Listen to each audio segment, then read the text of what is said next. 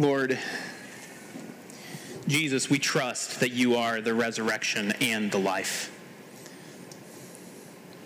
You don't merely give it, you are it. And what we need, Lord, is you. This is true for Mary. This is true for Martha. This is true for the Jews and for Lazarus, and it is true for us. And Lord, we ask that you would help us to see more of you this morning. That God, through your word, you would cause light to shine in the darkness and give light of the glory of God in the face of Jesus Christ. We pray this in your name, Jesus. Amen. It's possible to love someone, to be deeply committed to someone's good, and yet still deeply upset at their choices. To be deeply committed to a person, to care deeply for this person, and yet be deeply upset, even angry at the choices that this person makes. One of the lies that we experience and that we encounter often is that if you are going to love someone, you have to accept someone, all their choices, and agree with them in all that they are and all that they do. You cannot be upset, you cannot be grieved at what a person says or does if you're going to be truly loving. And that's wrong. It is wrong for us to hate someone based upon what they do. But the opposite of that is not accepting everything that they do. Being apathetic and indifferent towards them is not loving either. If we are truly committed to a person's good, then when we see them making decisions and leaving their lives in such a way that leads to their harm, it is right for us to feel upset. It is right for us to feel grieved. It's right for us to feel angry, even. In John 11, 28 through 44, Jesus weeps. He sheds tears. He's deeply moved. He's upset. And the reason why he's upset is because of the unbelief that he sees in those whom he loves. The unbelief that he sees in Mary, and the unbelief that he sees in the Jews, the people that he came to save. But because of his love, Jesus doesn't keep them in their unbelief. Because of his love, Jesus weeps over unbelief and works for faith. That's the main thing that we're going to see here. Jesus weeps over unbelief and he works for faith because he loves us. And to see this, we're going to see 3 points in this text. We're first going to see weeping of unbelief. So crying, shedding tears, weeping of unbelief. Then we're going to look at tears of love. And then we're going to close by looking at works for faith. Works for faith. Jesus does not merely get upset at the unbelief. He works for faith. He works for the faith of Mary, for Martha. He works for the faith of the Jews. And through this text, he is working for the faith of you and of me. This is our third sermon in John 11. We've been working our way through this passage, and we've known where this text is going from the very beginning. We've already seen that Jesus purposefully stays. After hearing that Lazarus was ill, he stays intentionally so that Lazarus would be dead by the time that he gets there. He purposes that people pass through pain and suffering because he loves them. Last week we saw that what Martha, Lazarus' sister, needs most is not for her brother to be raised from the dead. What Martha needs most is a person. It's Jesus. Not just Jesus doing things for Martha, but Jesus being someone for Martha. He is the resurrection and the life. He is the best gift that he can give. In verses 28 through 44, we see Jesus' interaction with Mary, with Martha's sister, and with the crowd of Jews who have gathered along to mourn with her. We've already read what's going to happen. Lazarus will be awakened. Jesus has said that. Lazarus has fallen asleep. He told his disciples, I go to awaken him. And he's talking there about resurrection. So Lazarus' resurrection, as surprising as it seems, is not actually surprising for those of us who are reading through the Gospel of John. Right? He will be raised. Jesus says, this illness does not lead to death. He is asleep, I go to awaken him. Us reading through the Gospel of John know what's going to happen, which gives us a choice. When we hear Jesus say things like that, the choice that we have is, are we going to believe? Are we going to trust what he says? Martha believes, at least in part. I don't think she fully grasps everything that Jesus is saying. We'll see that here when Lazarus is actually going to be raised from the dead and the stone is rolled away. Martha protests and says, it's been 4 days. He's going to stink. She doesn't fully understand, but she does fight for faith. Our passage starts off right after Jesus has interacted with Martha. Martha said to Jesus, we saw this last week, Lord, if you would have been here, this is verse 21, my brother would not have died. Mary's going to say the same thing. But Martha says, but even now I know that whatever you ask from God, God will give it. She's wrestling. If you would have been here, my brother wouldn't have died. But I trust you. I want to trust you. Jesus said, your brother will rise again. Martha said, I know that he'll rise again in the resurrection on the last day. That's good theology. Jesus said to her, I am the resurrection and the life. Whoever believes in me, though he die, yet shall he live. And everyone who lives and believes in me shall never die. Do you believe this? Jesus asked point blank, do you believe this? And Martha says, yes, Lord. I believe that you are the Christ, the Son of God, who is coming into the world. Jesus just said that to the Jews, that he is the one consecrated from the Father, sent into the world. And Martha says, I believe that's who you are. Now, I don't think she grasps the full picture of what that means. But Martha, in her pain and in her suffering and in her grief, is fighting for faith. And the way that she responds, I think, is intentionally contrasted with the way that her sister Mary responds and the way that those who are with Mary respond. Look at verse 28, which Samson read for us. When she, this is Martha, had said this, I believe, she went and called her sister Mary and saying in private, the teacher is here, that's Jesus, and is calling for you. And when she, Mary, heard it, she rose quickly and went to him. Now Jesus had not yet come into the village, but was still in the place where Martha had met him. When the Jews who were with her in the house consoling her, so there's Jews around who are weeping with her, mourning with her, consoling with her. When they saw Mary rise and go quickly, they followed her, supposing she was going to the tomb to weep there. She didn't hear that Jesus was calling. They think, oh, you're going to mourn at the tomb. When Mary came to where Jesus was and saw him, she fell at his feet, saying to him, Lord, if you would have been here, my brother would not have died. Full stop. When Jesus saw her weeping, verse 33, and the Jews who had come with her also weeping, he was deeply moved in his spirit and greatly troubled. And he said, where have you laid him? They said to him, Lord, come and see. Jesus wept. So the Jews said, see how he loved him. But some of them said, could not he who opened the eyes of the blind man have also kept this man from dying? Mary here says the same words of pain and grief that Martha said. Lord, if you would have been here, my brother would not have died. But she stops. There's no fight for faith, but Lord, even now I believe. I trust you. I don't know why this happened. I don't know how this works. She just utters words of pain. And as she weeps, she is weeping tears of unbelief. These are tears, and they're real. The emotion is there. The hurt is there. But these are tears that stem from unbelief rather than from faith. Mary is linked with the Jews in this passage. The Jews follow her. They go with her. And if we saw, she's weeping, and the Jews are weeping with her. Mary's weeping is linked with the weeping of the Jews.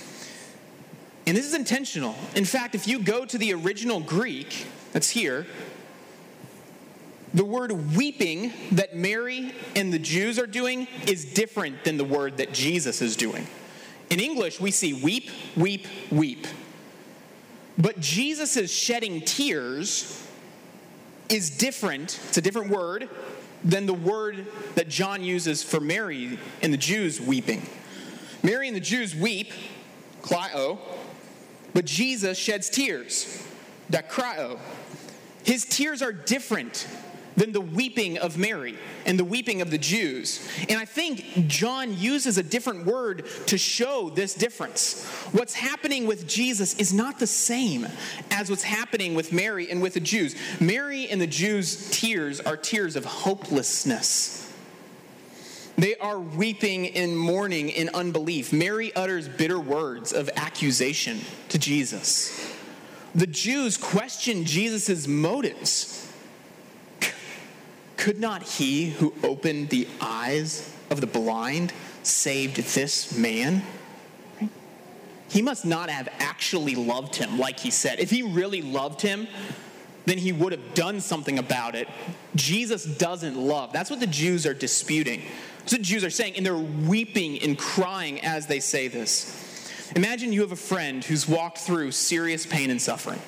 Real grief, real pain, real suffering, and you've walked alongside them. You've helped them in their time of need. You've sacrificed your time and your energy for them. You've tried to speak words of encouragement to them. And then as they're hurting after the last thing they've gone through, they look at you and they say through tears, "You don't care about me. You don't love me." And they weep. The feeling of emotion that your friend feels is real. The feeling of hurt that your friend feels is real. They feel really sad. They feel really hurt. They feel real pain.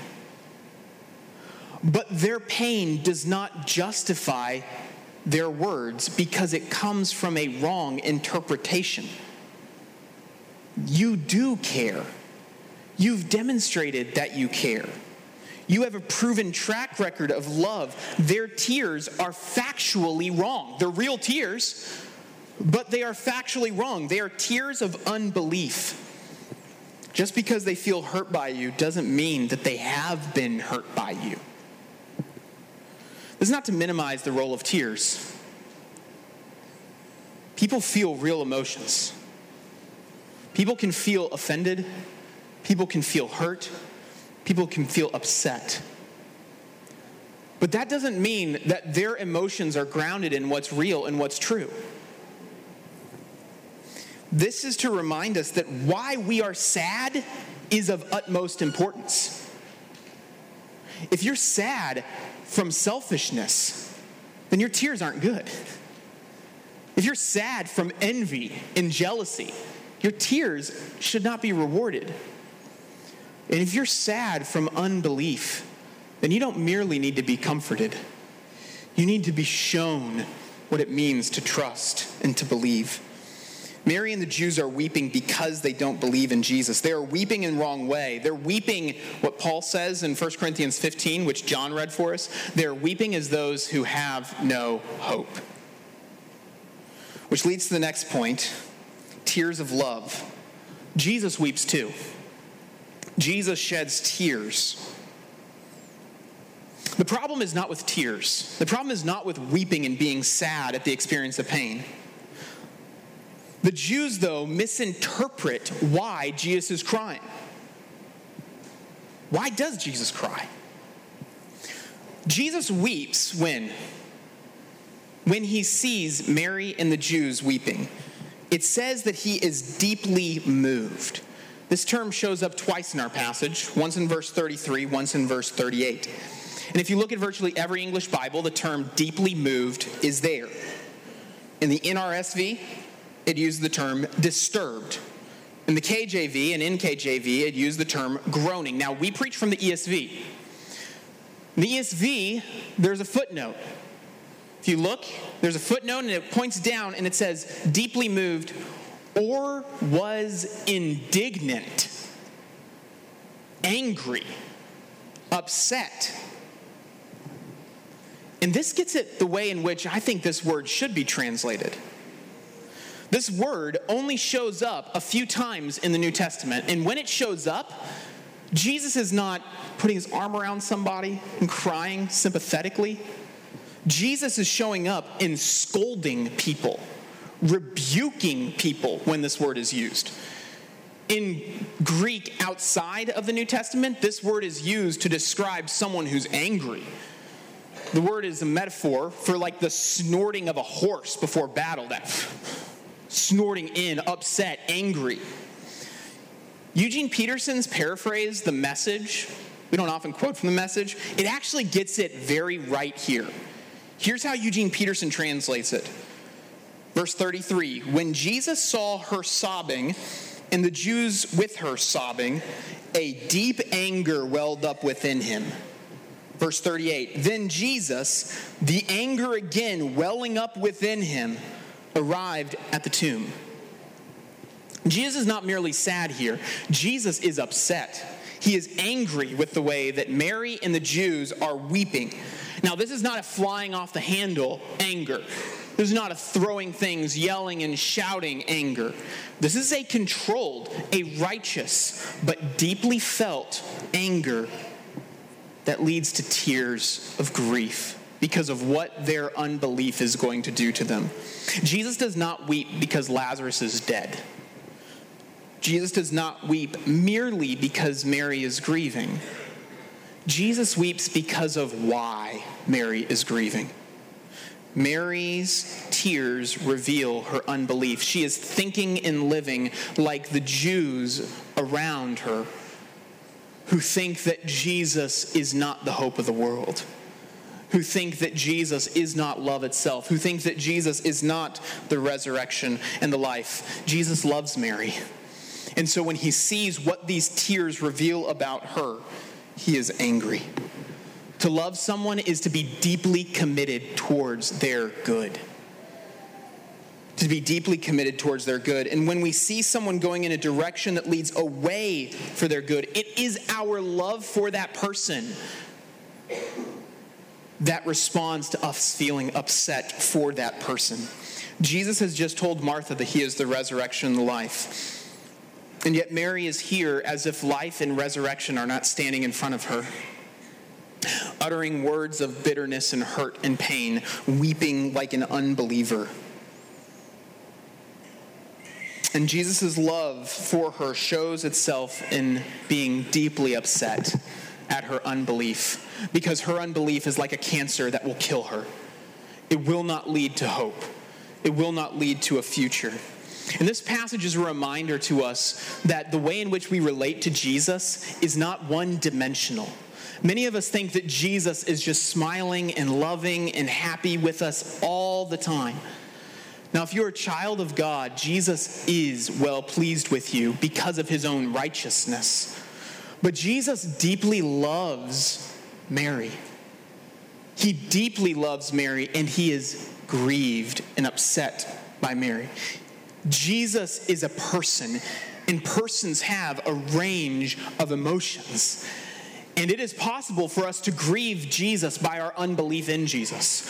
When we give in to sin over and over and over again, Jesus is grieved. It is possible for us to grieve the Holy Spirit, Paul says. What we do and how we respond to Jesus can make him happy and delighted, or it can make him upset. We can bring him pleasure, or we can grieve him. What does Jesus weep over? He weeps over unbelief. We see that in another part of the gospel. So in Luke 19, Jesus weeps over the unbelief of the city of Jerusalem, the city that received prophets over and over and over again and would not believe and turn from their sin. Jesus weeps. And when he sees Mary and the Jews weeping because Lazarus is in the tomb as if they have no hope, he weeps as well. But you know the good news of Jesus' tears? They don't stop with him weeping. Jesus doesn't merely weep. He works for faith. And this is our third point, works for faith. Because of Jesus' love, he weeps at our unbelief and also works for our faith. He doesn't get angry and yell and shout and storm out of the room. In his anger, he does not smite down his enemies. His anger with Mary moves him towards Mary so that he can work for her faith. Let's keep reading in verse 38. Jesus, deeply moved again, came to the tomb. It was a cave, and the stone lay against it. Jesus said, "Take away the stone." Martha, the sister of the dead man, said to him, "Lord, by this time there will be an odor, for he's been dead for 4 days." Jesus said to her, "Did I not tell you that if you believed, you would see the glory of God?" So they took away the stone, and Jesus lifted up his eyes and said, "Father, I thank you that you have heard me. I knew that you always hear me, but I said this on account of the people standing around, that they may believe that you sent me." When he said these things, he cried out in a loud voice, "Lazarus, come out." The man who had died came out, his hands and feet bound with linen strips, his face wrapped with a cloth. Jesus said to them, "Unbind him and let him go." Jesus does this work of raising Lazarus from the dead for the sake of faith. We've seen this over and over again. Jesus says to the disciples, "For your sake, I'm glad I wasn't there to heal Lazarus so that you may believe." Jesus says, "Did I not tell you that if you believed, you would see the glory of God?" Jesus prays publicly, not because he needs to pray, but so that people can hear him praying and believe that the Father and the Son are united, and that Jesus' work of raising the dead is the Father's work of raising the dead. In verse 40, Jesus provides the interpretation for what he is about to do. He is demonstrating and displaying the glory of God for all to see. And in verse 42, he prays so that those who hear him and see what's going to happen can have absolute confidence that Jesus is life itself. The focus on these verses is not on Lazarus. It's not on Lazarus coming back from the dead merely.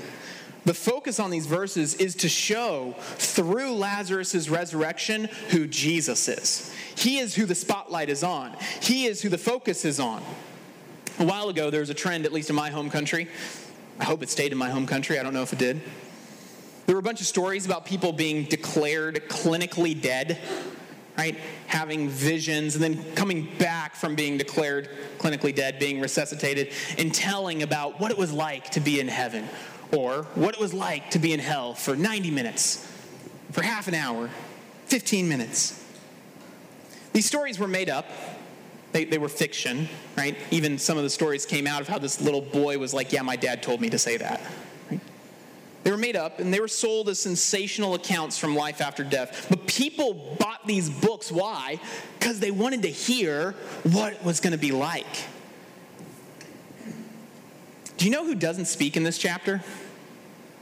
Lazarus. Lazarus does not utter a word. This man who is dead for 4 days has one job: come out of the tomb. That's it. To use the terminology of theater, Lazarus is an extra.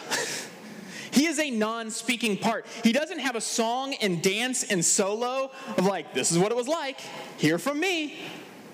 Lazarus comes out without uttering a word. Why? Because John is not concerned about stories of life after death. Life itself is standing right there for all of us to see. It's Jesus. And the focus of Lazarus' resurrection is on who Jesus must be if he's able to do that. This must be the one who is united with the Father, consecrated and sent into the world to save the world from the sins, the one who has life in himself.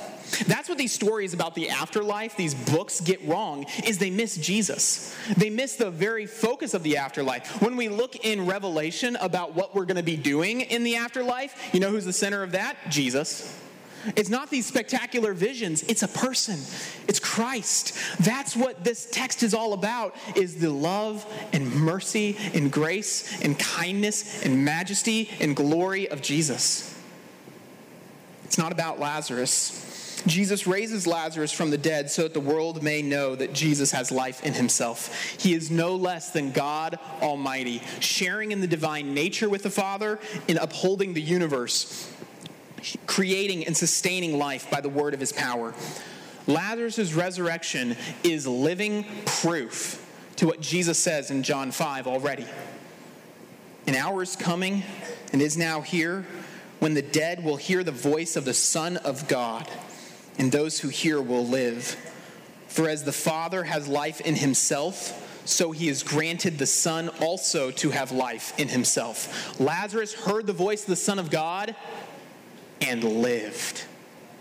And that is grounds for your faith, that today, if you hear the voice of the Son of God, like Jesus says, those who believe in him will never die. If you hear the voice of the Son of God, you may die temporarily, but it's sleep. You will live forever, enjoying his presence forever. You will not die, but will have life. Why? Because the Son has life in himself, and he gives it to those who believe in him. He is the resurrection and life. He came, sent from the Father into the world to be life.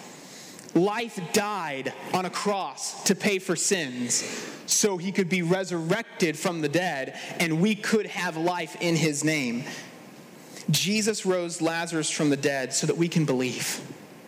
He works for our faith. In his love, Jesus moves towards us in our unbelief and does mighty works. Not so that we would gravitate to those mighty works, but so that we would gravitate towards him and believe. I want to close with two reflections that will hopefully help us day in and day out in the way that we live our lives. The first is, see the patience of Jesus in this passage. Jesus knows the deadly and damning consequences of unbelief better than anyone.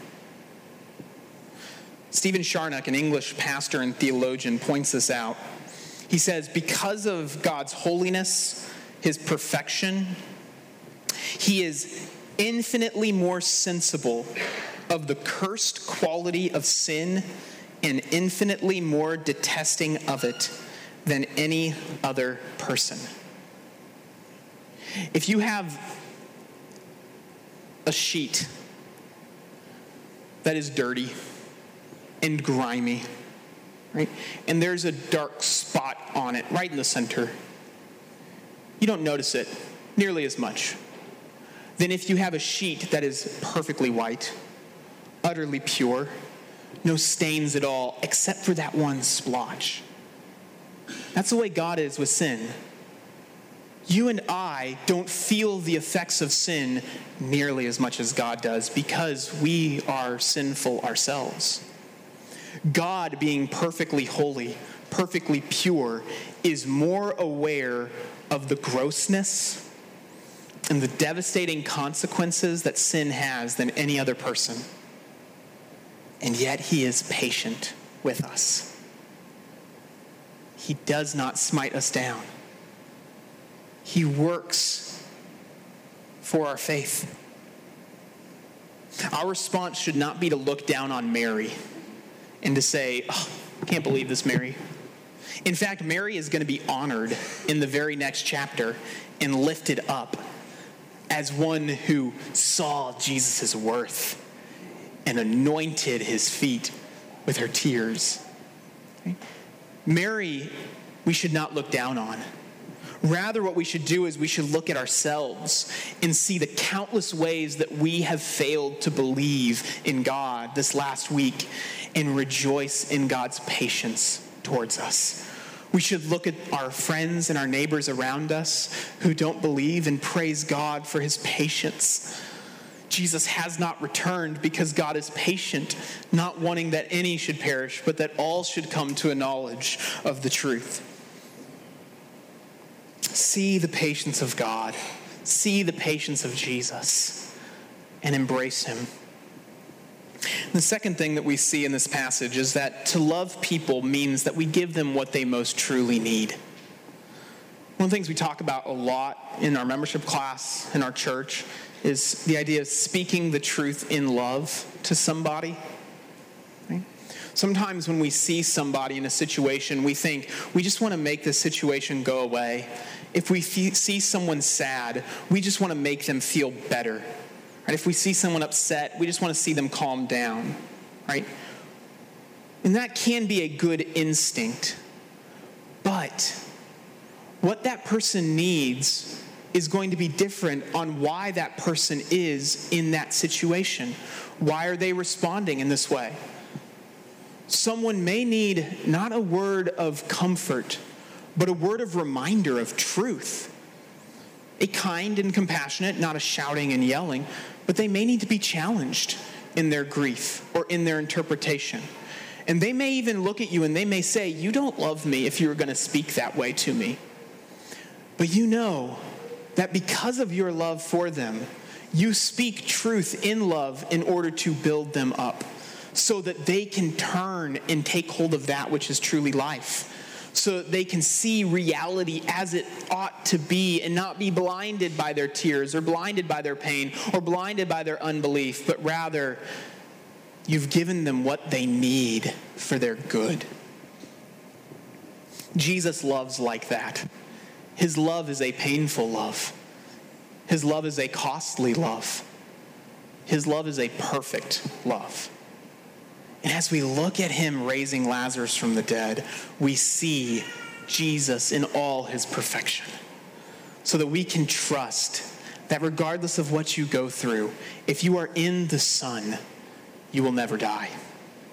You will sleep maybe, but the Son has power to give life in himself. He is what you need. Though the winds and the wave, though the hail, though the power goes out, Jesus is life itself. And he is the one that we need. Church, we have a Savior who loves us. In his love, he gives of himself so that we can have life in him. Let's worship the Savior today. Lord, we thank you for the perfect love that you have. Greater love knows no one than this, than someone lay down his life for his friends. Jesus, you love us. May we take our sin and unbelief as seriously as you do.